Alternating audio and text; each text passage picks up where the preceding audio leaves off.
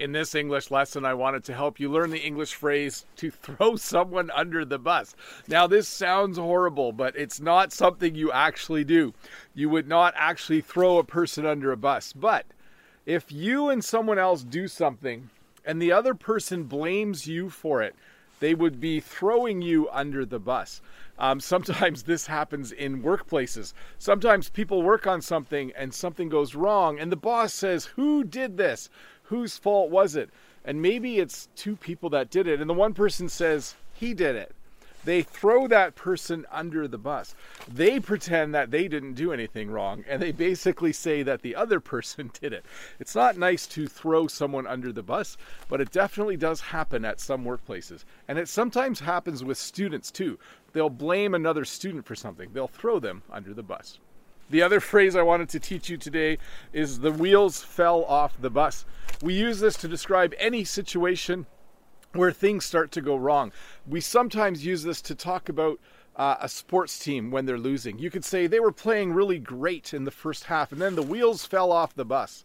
And in the second half, the other team got way more points than they did. So anytime you describe a situation where something's going badly, you could say the wheels fell off the bus or the wheels are falling off the bus as it happens. So to review, to throw someone on the bus means to throw someone under the bus means to blame them for something that went wrong, maybe at work or maybe if you're a student doing a group project. And when you say the wheels fell off the bus, it means that something went wrong and now things aren't going well. Sometimes we just say the wheels fell off too. You could say, "Oh, in the second half, the wheels fell off."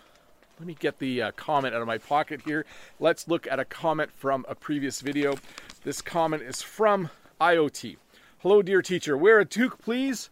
It seems it is cold there." And my response, "I will make sure to wear one in the next video." I will make sure to wear one in the next video. Let me make sure I read that right. Yes, I'm wearing one in this video because it is severe winter out here right now. You can see that my van is covered in snow. Look how deep this is. If I put my hand in here, I could even write on here if I wanted to. I could write, "Hello." Okay, that's not the greatest, but you can see what I'm saying. If we walk along here, let me just do the little spinny thing. If we walk along here, you can see Oscar is outside with me. He wanted to say hello. Hi, Oscar. You can see that this van is also very, very much covered in snow. We are having a beautiful winter storm. In fact, I didn't have to go to work today. Sorry, my face is going to look funny because the snow is blowing into my face. I didn't have to go to work today, so that was kind of fun. When I woke up this morning, it said it was a snow day, so I'm home. And it might even be a snow day tomorrow as well. The snow is really coming down right now. I was out earlier today making my video for next week for my other channel, and man, it was cold. I didn't have my toque on then. So IoT, you were correct. I should be wearing a toque when we have this kind of weather. So I'm going to have to, I know I show you guys a lot of snow, but it is, I'm not sure what happened there. Somehow, let me just try this. Somehow my camera thinks it's too cold, I think, and it decided to go upside down. Anyways, lots of snow on the ground. Oscar is out here somewhere. I'll have to find him back later. Thanks for watching. I'll see you next Wednesday with another short English lesson. Bye. Hi, Bob the Canadian here. Thank you for listening to this English podcast lesson.